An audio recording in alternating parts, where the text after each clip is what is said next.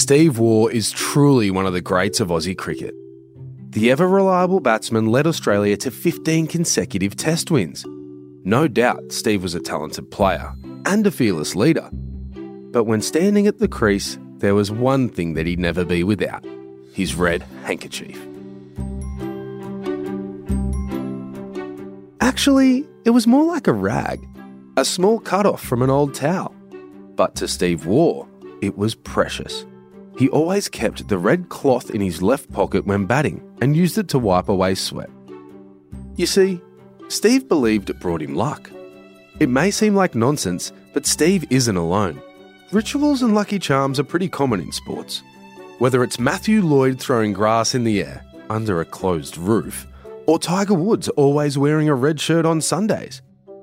For some reason, athletes are a superstitious bunch.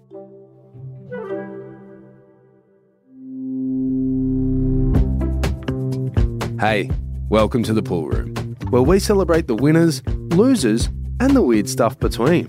I'm Tony Armstrong, and cross your fingers because today we're talking sporting superstitions.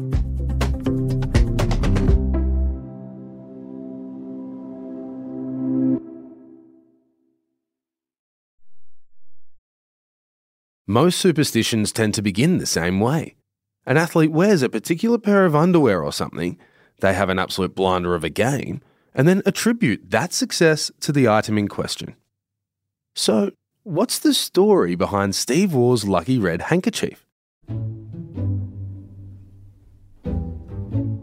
It all started during a 1993 Test match in Leeds.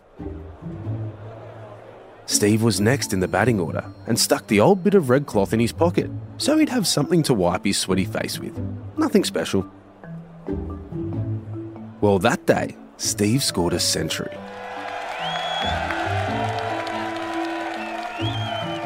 From then on, the humble towel became as much a part of Steve's kit as his helmet and pads.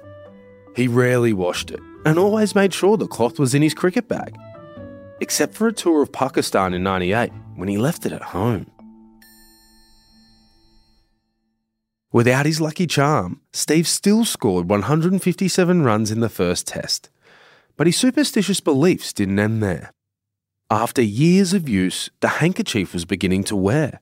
On one occasion, a few threads broke off and landed on the batting crease at Steve's feet. Some cricketers might have taken this as a bad omen, but at that moment, Steve was convinced it was good luck.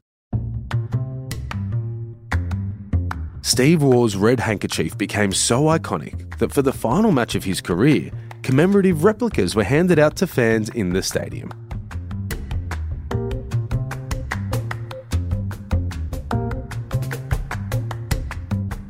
Most athletes will tell you they know their superstitions aren't rational, but they still can't shake them. Tennis legends Rafael Nadal and Serena Williams are two of the most prominent examples. Serena used to wear the same pair of socks throughout the whole tournament. Yuck. And Rafa's quirks are well known. Between points, the former world number one refuses to walk on the court lines, and his drink bottles need to be lined up perfectly. Sometimes these habits become ingrained in an athlete's strict game day routine, which does help them focus. But other times, there's no obvious method to the madness. Take the playoff beard in the National Hockey League. I know it sounds weird, but I promise, it'll grow on you. Sorry. This one goes back to the 1980s. Some will tell you the Detroit Red Wings were the first team to grow beards for good luck, but the New York Islanders were actually the originators. The Islanders were a new team in 1972. Their first appearance in the playoffs came in '75. They then made it to the semi-finals in 1976, 77 and 79, falling short of the championship series. So, in 1980, they were determined to finally turn their fortunes around. With another trip to the playoffs ahead of them, superstitious thinking dominated the team, and when the Islanders caught a winning streak, they didn't want to jinx it by changing anything about their preparation. So, they decided to go unshaven. Some grew thicker beards than others, but it didn't matter, as long as they stuck with it. And it worked. The Islanders defeated Philadelphia in the 1980 Stanley Cup Finals, but their successful run was just beginning. The Islanders went on to win 4 straight championships between 1980 and 83. And the one constant? The winning teams all grew playoff beards. Although the Islanders' dynasty eventually came to an end, the hairy superstitions persisted. Growing beards during the playoffs has since become one of the more absurd NHL traditions. Lastly, we need to touch on perhaps the most superstitious sport of all: baseball.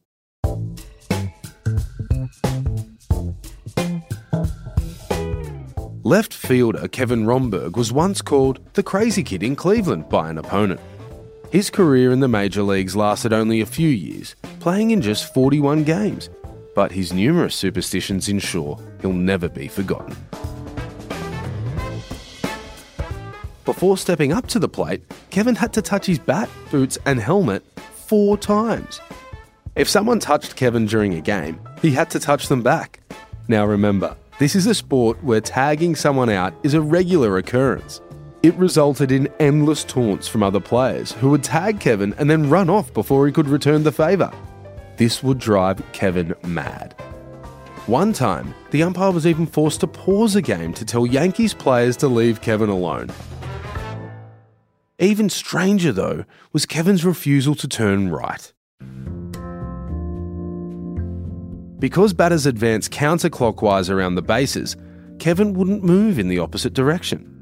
When fielding, if the ball came bouncing his way, Kevin would turn left, then spin around in a circle before picking up the ball.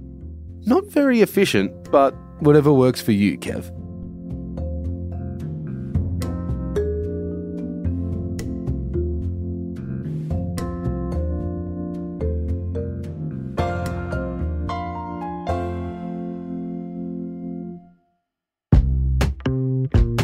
Thanks for hanging out in the pool room. I hope you enjoyed this one.